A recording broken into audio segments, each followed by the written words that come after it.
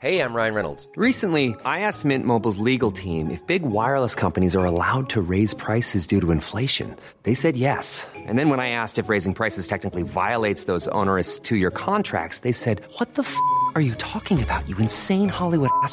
So to recap, we're cutting the price of Mint Unlimited from $30 a month to just $15 a month. Give it a try at mintmobile.com/switch. $45 up front for 3 months plus taxes and fees. Promo rate for new customers for limited time. Unlimited more than 40 gigabytes per month. Slows full terms at mintmobile.com. Hello, my name's Kieran Maguire from the University of Liverpool, and I teach football finance for a career.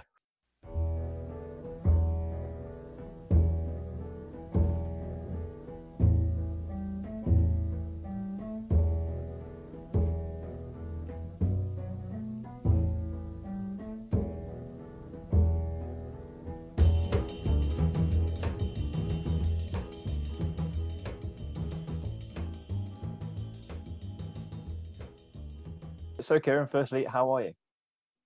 I'm good. I'm getting increasingly excited about the prospect of seeing football again, if slightly disillusioned at the fact that I'm not going to see it properly, because watching it on the telly is not the same, but it's certainly better than what we have at present. So, provided the health issues are dealt with appropriately, then at least we do have something to look forward to.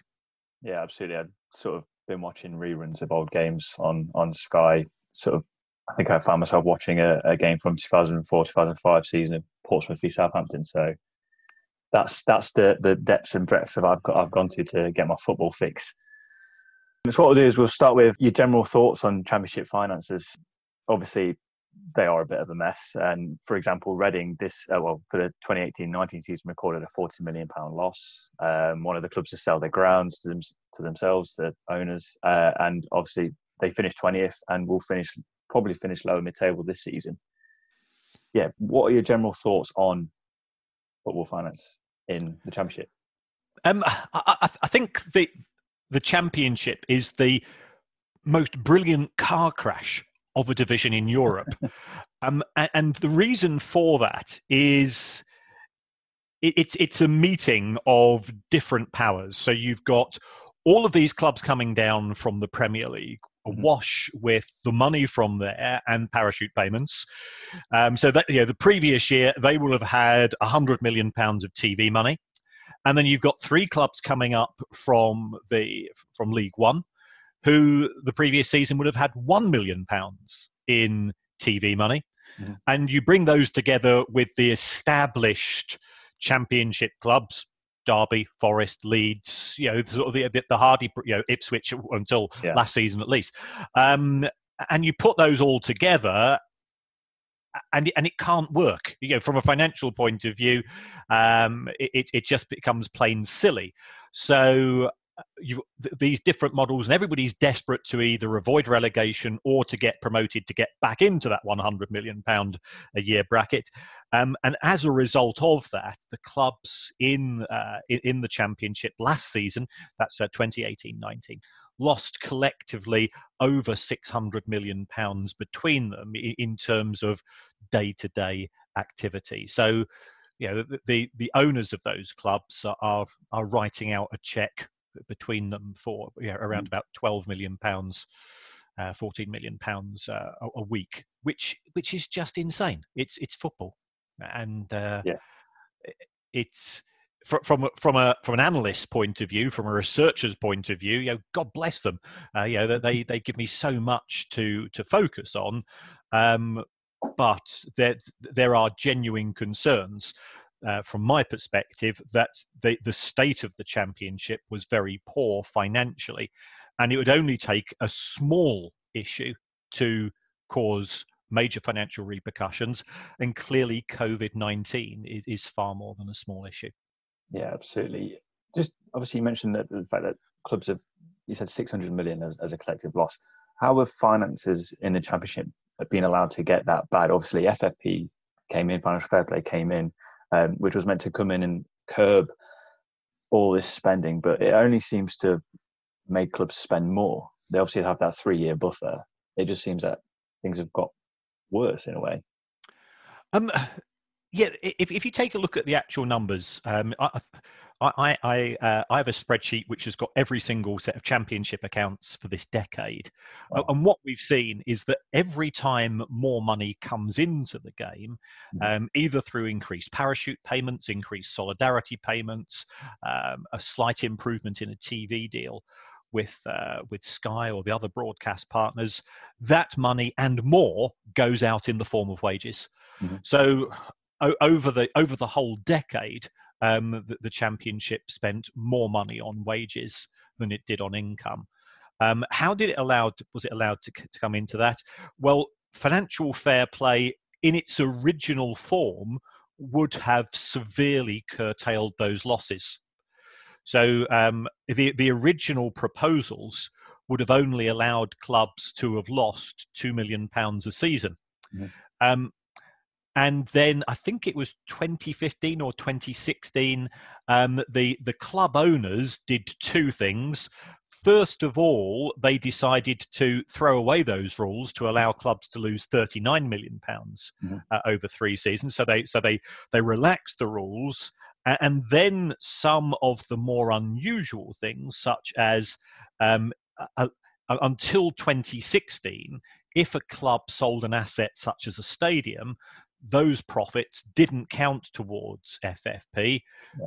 The club owners voted to abolish that particular restraint, even though if you look at UEFA regulations, you can't do it for FFP purposes. and they renamed it profitability and sustainability. And then if you take those two words individually, what have they done? They've just relax the FFP limits, so therefore there's less focus on profitability and more on loss making, and they've allowed clubs to sell their biggest assets in the form of the stadium. Well, that's not good for sustainability, because if you take away the biggest asset of any business, then that's not good for its long-term future. And whilst the clubs who have sort of exploited that particular loophole haven't done anything wrong, they've done nothing wrong legally or even against the rules, if you talk to a Coventry fan about what happens when you lose the legal title to your stadium, they will say, well, this isn't good news. If you take a look at what's happened at Bury, there are issues taking place at Bolton. I'm a Brighton fan. We sold our stadium in 1997 and we didn't get one back until 2011. So you can see that effectively encouraging clubs to do activities of that nature doesn't deal with either profitability or sustainability. So I guess a slightly different question. How does selling a ground impact the sale of a club? Because obviously, as you say, they lose their biggest asset. Obviously, for example, Derby County owner Mel Morris is looking for investment, but now they don't effectively own their ground. Why should anyone invest in Derby County in that case? Well, I wouldn't invest in Derby County. I would invest in there's a myriad of companies around, and what you do is that you buy the company which owns both Derby County Football Club and the Derby County Stadium. So I think it would be foolish to buy effectively just the name of a club, unless, as a new owner, you agree to a very fair rental agreement with the club owner. In which case, if you take a look at West Ham, West Ham don't own the London Stadium, but they are paying ridiculously low rent on it, because hey, you and me and all the people listening to this show, we're subsidising West Ham Football Club because we're taxpayers. So come on, you Hammers, because they're our club. We part own it, in effect. So it makes things more complicated where you have separation. Having said that, the vast majority of clubs do have some form of separation, but that might be a historic issue.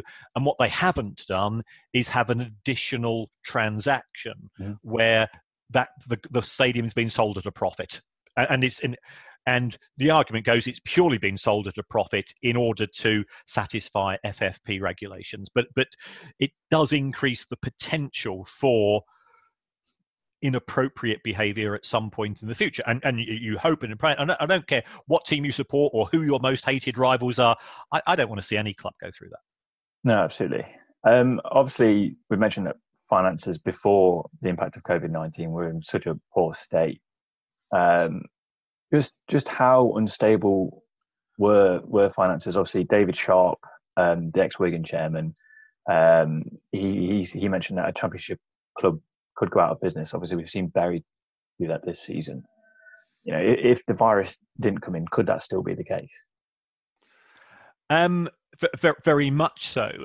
Last season, the Turnstiles effectively contributed £155 million to Championship clubs, and that does vary. Clearly, we've got Leeds who are head and shoulders above everybody else. But as an away fan, if you've been to Leeds, you know it's an expensive day out. Yeah. Although, as a Derby fan, I suspect you've got some quite good memories of it recently. Not bad ones. Yes. So you take £155 million from any business. I mean, overall, in the Championship, £1 in 5 comes from the Turnstiles. The biggest contributor is TV, although that is very much skewed towards those clubs in receipt of parachute payments. But yeah, I think you take away £150 million from a business which is already making losses, and that's going to accelerate those losses. And as a consequence, it will increase the chances of a club going out of business. Now, increasing the chances isn't the same as guaranteeing that it will go out of business. Yeah.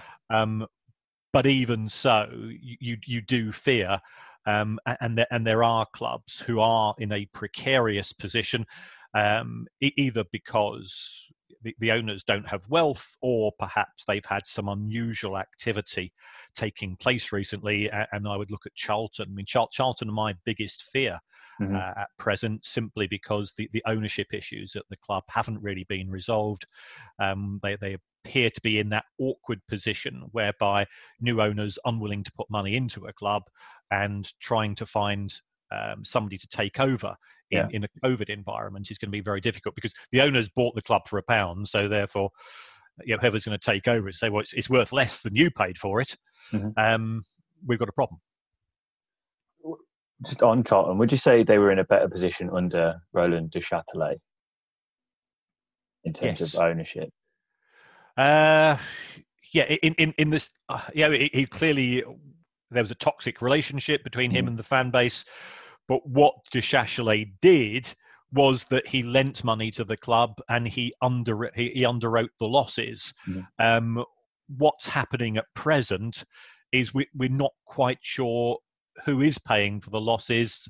Clearly, that there's been a dispute at boardroom level. We've all seen the Instagram posts of accusations of largesse, I think is the politest way of putting it, in terms of one of the guys that came in, and my understanding is that the EFL didn't allow Charlton to sign any players during the January window because they hadn't managed to provide sufficient evidence of having the resources to run the club for the next few years. That is very concerning. De Châtelet was clearly an owner that he and the fans had poor communication lines. In his defence, the club was able to trade under his ownership, and I think he did the best thing in moving on. Sometimes, it doesn't matter what the relationship is.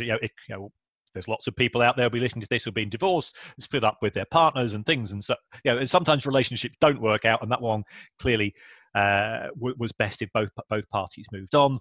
But what it's been replaced with is not better.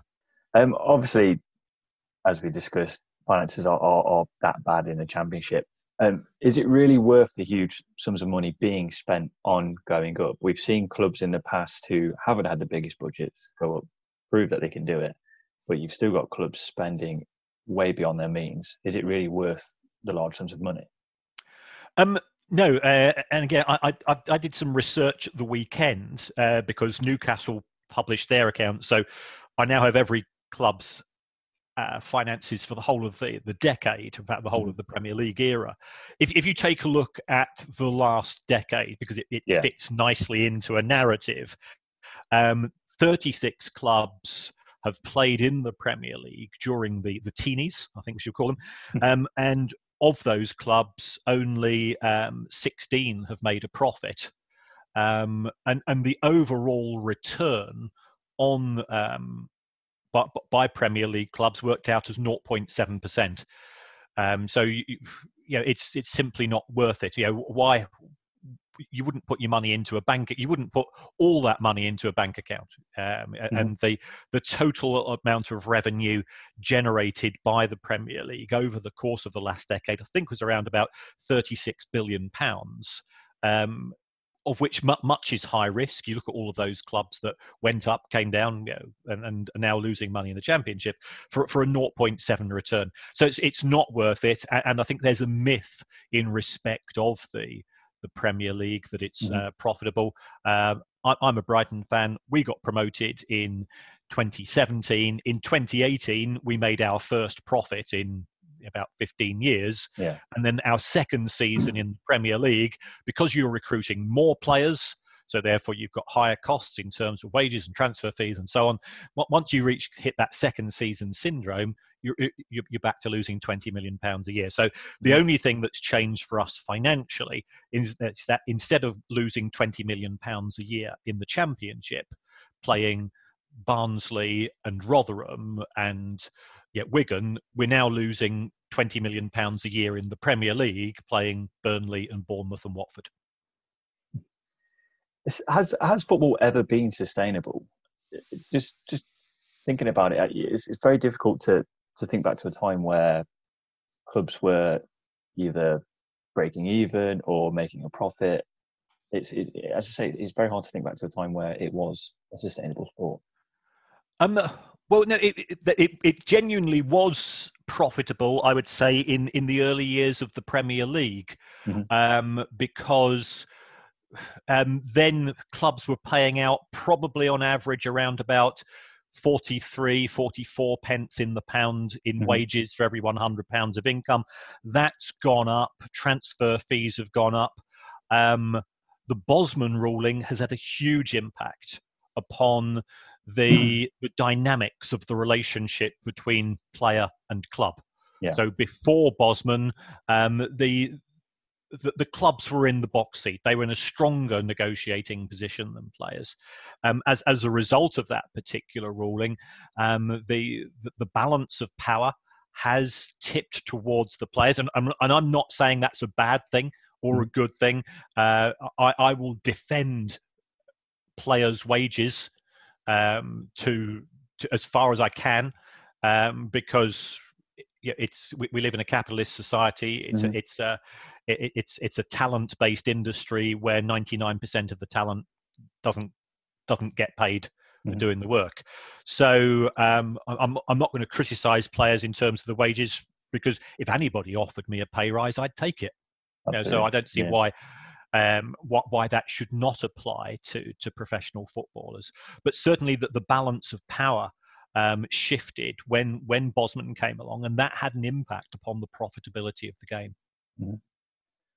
So obviously, touching on sustainability, we've heard numerous ways that the EFL are looking into making it a more sustainable industry, I guess.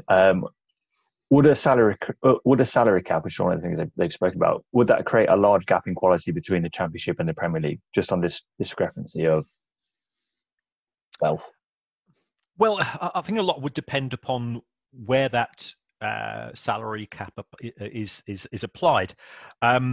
There is a big gap between the Championship and the Premier League. I mean, I've as a fan that's seen both in recent years. The players that we're recruiting at the non-Big Six level, whilst they're not necessarily good enough to scare Liverpool and Manchester United, their speed of thought, the intricacy of the way that they link up and so on. There is a noticeable difference. Mm-hmm.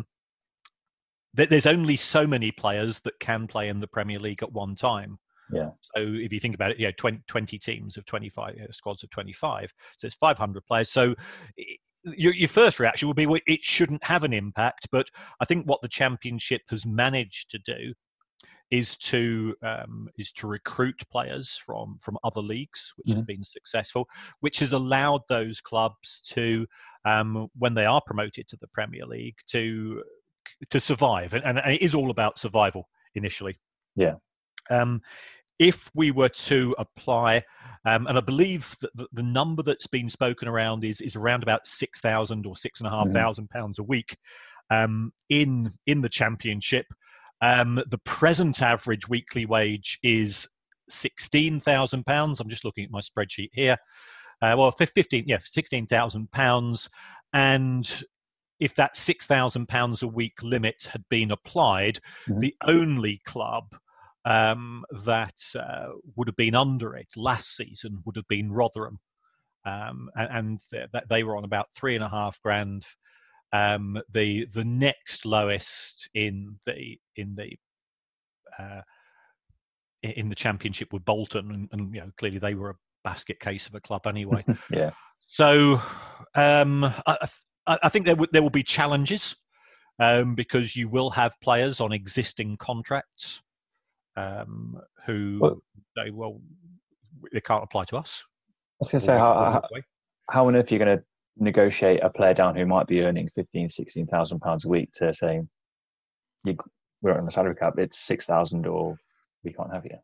Well, you can't. Contract law says that you can't. So therefore, the only way that this could be applied is if it was sort of brought in stages, so that anybody on an existing contract, and this is what happened when UEFA introduced financial fair play itself, because Manchester City applied for a dispensation because they had a lot of players on incredible contracts at the time. But that means that some clubs will therefore have an advantage for 2 or 3 years. What are you going to do if you've got a club coming down from the Premier League where you've got players on £100,000 a week? Now they might have a clause in their contract which says, and the majority of the non-14 clubs do have this. That they will say, well, you're going to take a 30% or a 40% pay cut potentially if we get relegated. But you've got let's take a club such as Palace. You've got Wilfried Zaha, Christian Benteke, Sacco, and Max Meyer, who are all apparently on more than £100,000 a week. So therefore, they would have to take a 95% pay cut. Should Palace be? It's not going to happen. Then they're not going. Their representatives aren't going to agree to a contract of that nature, and this means that it would cause a huge issue in the Championship if the clubs who are relegated from the Premier League, if the wage cap doesn't apply for them for say 3 years, are competing against the hardy perennials of the Championship, who can't recruit any players that would be particularly competitive against those in receipts of parachutes. So you solve one problem, you create another. In that case, then, obviously, with the potential long term of, it's going to be in the long term with a salary cap. It's not something that can be hurried on. Do you think clubs should be more responsible? I remember listening to Price Football podcasts that you host. Luton Town, for example, you had the Luton Town chairman on. They said they sign players on 2-year deals. It fits their model. Clubs going down that route and being more responsible for themselves, is that obviously something that should be the case, but should more clubs be heeding that ethos? Gary Sweet, who is the Luton chair, he was a superb guest, and he was very, very candid, very, very frank about the position they're in. That model works for Luton Town because Luton Town have come from National League to League Two to League One to Championship. if you are a Premier League club and you've just signed somebody for £20 million, you don't want to sign him on a 2-year contract because he's going to walk away for nothing in 2 years. Similarly, in the Championship, if you look at Borough signing Son Bolonga from Forest, that he puts £15 million. Was that a 3 or 4 year deal? Now, if you reduce that to a 2-year deal, that causes issues because and of course, as fans, you want to tie your best talent to the club for a long period of time. Otherwise, he walks away for nothing. So it works for Luton because of the particular pool of talent in which they are recruiting. Yeah, and they are recruiting for players who are going to be paid no more than £6,000 a week anyway. If you're looking at clubs who are more established in the Championship, who are generating more money, Leeds have got some good players. You've got some good players at Derby and Forest and so on. It would be very, very easy for a Premier League club to say, well, we'll come along and we're going to make you a squad player. So and we're going to pay you £20,000 a week, and the player's going to go, well, I'm going to take it, and the club in the Championship is probably going to have to go and take the offer anyway because they know that player is going to leave at most within probably 15 months because once you've shown yourself to be good, then you're probably halfway at least through that season, and the value of the players decrease significantly in the final year of a contract. Absolutely. I think looking at models, obviously Luton's, it fits what they do is it fits their model. You're looking at other clubs such as Brentford, who very much look at the long term. They sign players, they improve them, they sell them on at higher fees. It's a very obvious model. There are clubs like Bristol City, for example, who sort of sit in between. So, for example, I think they posted a profit for their accounts last season, but they were pretty much based on player sales. Something like that for me isn't a sustainable model for a football club. Just airing your thoughts on that. Yeah, effectively, the development model approach, you are panning for gold, and provided you discover some gold, then that works. If you don't, you don't eat, you don't survive. So there is a risk associated with that model. I think it's worked for Brentford because they use big data to a far greater extent than any other club in the Championship, and their owner, he owns Smart Odds, so he owns a betting company, or rather a betting consultancy, and the nature of the work that his company is doing is analytical work, is data research based, in respect of identifying talent. So they sign players young, they don't have a reserve team. Their focus, that's right, they don't have an academy, because they focus on the benefits of having some markets which you don't have where you're based in the East Midlands, because Brentford is in London. So they've got a population of 9 million, and you've got Arsenal, Spurs, Chelsea and West Ham all getting rid of players at the age of 17. Now, sometimes those players aren't good enough for Chelsea and so on, and they won't necessarily get a career in football, but a lot of them were just very unlucky because and if you can identify those players who could go further, and that's what Brentford do, then they identify the players, they give him an opportunity, effectively put him in a shop window, develop him over a period of a year, and then they sell him on a big profit. So that works, provided that the transfer market is at high levels. What we're going to see this summer, throughout the rest of 2020, probably for at least the whole of 2021, is the transfer market is going to collapse, which is going to have a significant impact upon the likes of Brentford, because they are more dependent. And as far as Bristol City are concerned, that they have made some fairly high value sales over the course of the last year or two. And again, I have to hold my hand up here. We signed Adam Webster from Bristol City. He'd come from Ipswich the previous year for 2 million, 3 million, and he's our record signing at around about 20. But are you going to find a Adam Webster every year? Not necessarily so. If you take a look at Palace in the Premier League, the profits they made from player sales in the last 3 years, 2 million, 1 million, 45 million. So it's a very volatile, it's a very high risk approach to take, because finding a youth player who can step up to that next level is a high risk thing to do, because if it doesn't work out, increases the chances of defeats, increases the chances of relegation. So it can prove to be a very expensive exercise. Absolutely. Obviously, you mentioned that the transfer market collapsing. Just how do you think football's going to move forward in the current circumstances we're in, and what we're going to be heading into? Obviously, games behind closed doors, reduced income. How is the football transfer market going to look? Obviously, no one's going to be paying 60, 70 million pounds for a signing. What's it going to look like? Well, I think there could be some big signings from elite to elite, because the rich are operating in a different environment to the rest of us. As far as the remaining 86 clubs are concerned, realistically, it will be greater use of the loan market, greater use of free signings, and player swaps.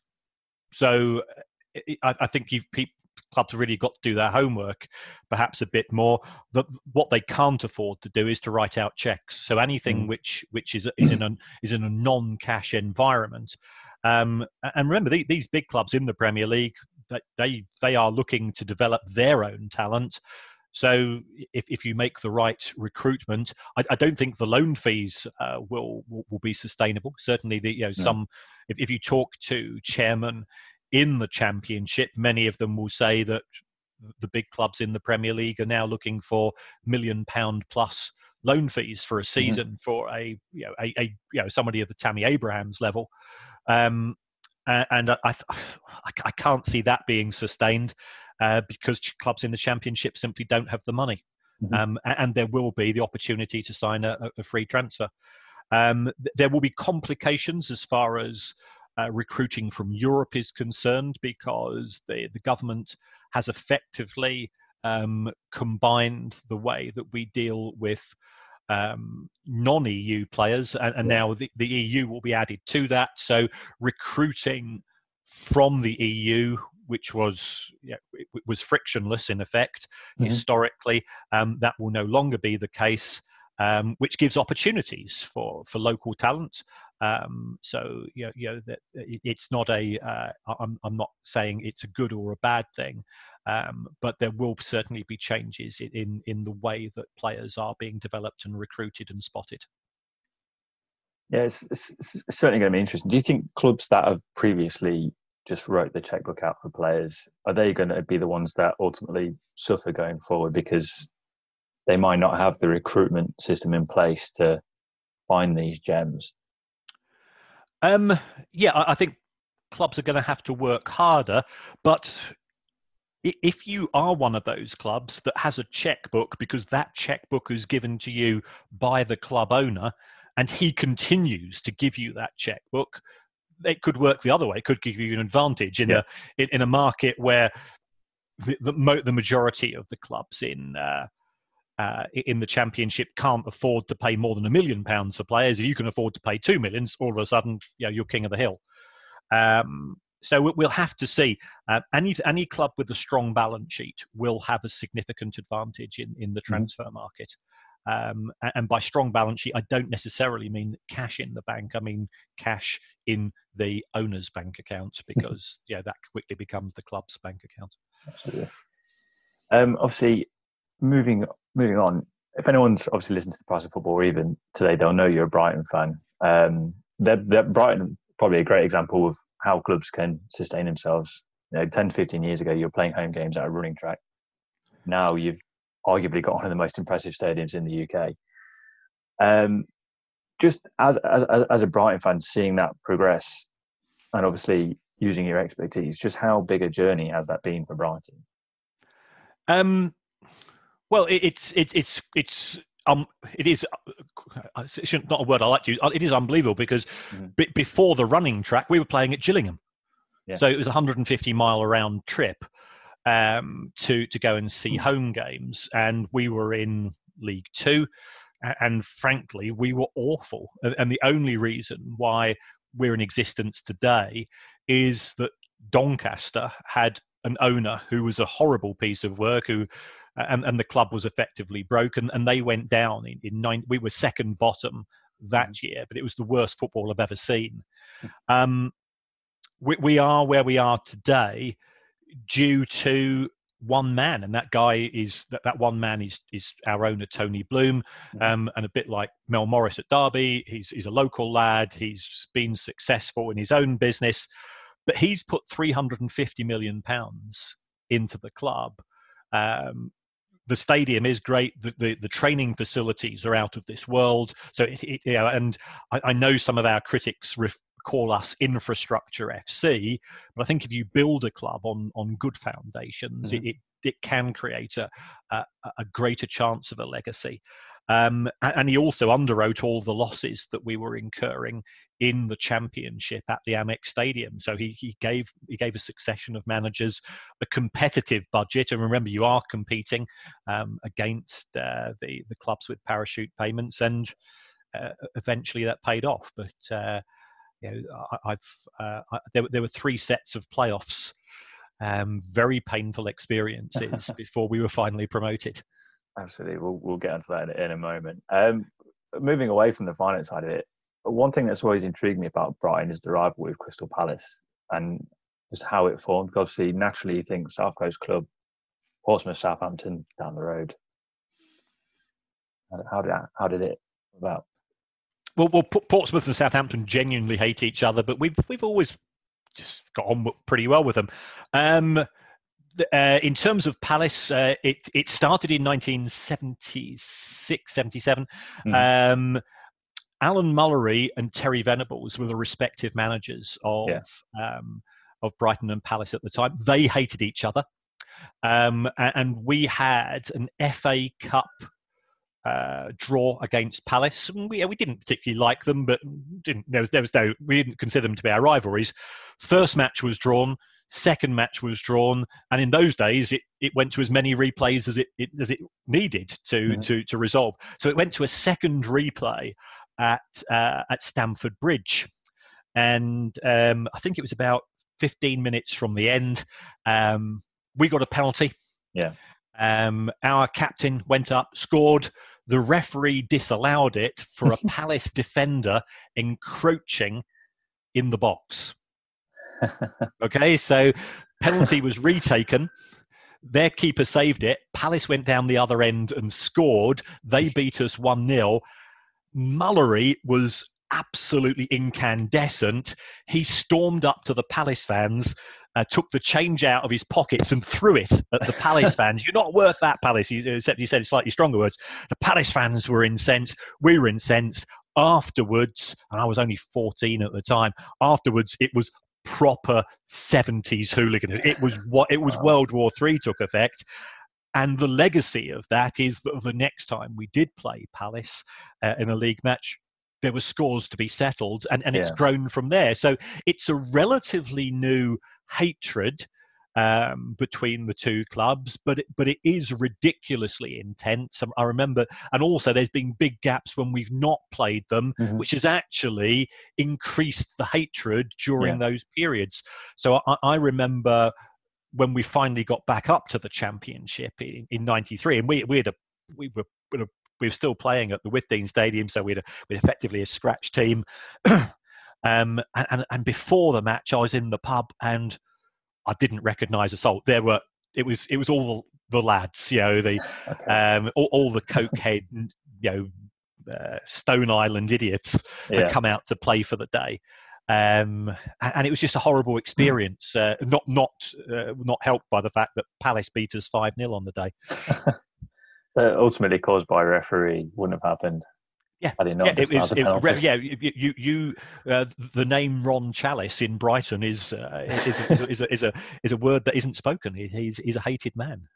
Derby fans have a similar dislike to Stuart Atwell for an incident against Forest. So right, and that's how it should be. Yeah, yes. Absolutely. Yes. Did it seem at a point that you were? Or did it seem at a point you were never going to go up? Obviously, you lost in the playoffs to Palace, which I imagine is that was the worst day of my life. I think you lost again in the playoffs to Derby. You were picked to the automatics by 2 goals, and then lost in the playoffs again. Again, as a Derby supporter, I can sympathise with the constant playoff heartache. Surely at that point, all hope was lost. It was really weird. I mean, Palace. We were playing them at home in the second leg, having drawn 0-0. But you could tell that the players were really nervous, and Palace deserved to win on the night. And it's a horrible thing to have to say, but they were the better side. When we played you the 2 years later, again there was no complaints. It was 6-2 on aggregate. It was quite clear who the better side was. So that, and I think the hardest one to deal with was in many respects in 2016, where we went to Middlesbrough on the final day of the season, and it was us or Borough who were going to get promoted. Yeah. We needed to win. Mike Dean sent off one of our players for a meaningless tackle. Where it wasn't. It was a yellow card at most. We drew 1-1, and the players gave everything. They absolutely knackered themselves. And Sheffield Wednesday had already picked up the final playoff place. So Steve Bruce, rightly, he'd stuck out the reserves for their final league game. So their players hadn't played for 12 or 13 days by the time we came to the first leg of the playoffs, and our players were wrecked. So we had 4 players injured during the match. So we ended up with 10 men. That was just horrible, because we were by far the third best team in the division that season. And we thought the side was going to be broken up. And to be fair to the owner, he went in and he said to the squad, look, I can't fault any of you. Give me 1 more year, and then you're free to go to any club. And the players all bought into that. And in 2017, we were promoted with 3 matches to go, and we ripped that division that particular season. So never give up. Never give up. You're talking to a Derby fan. So. I mean, obviously, the dejection of that situation. And then going into the promotion season, was there ever a point where you thought before the start of the season, was there a point where you thought, well, we can do it? We've got the squad, we can do it. I think we recruited well. Getting Glenn Murray back was a masterstroke, because everybody know that he's not the quickest player around. He's not the most mobile, but he's a superb finisher, and he's a really smart centre forwards in that he holds the ball up well. Glenn, we just used to go and wet ourselves laughing every time he had a player, a centre half before him, who give him the slightest of nudges. Glenn was down.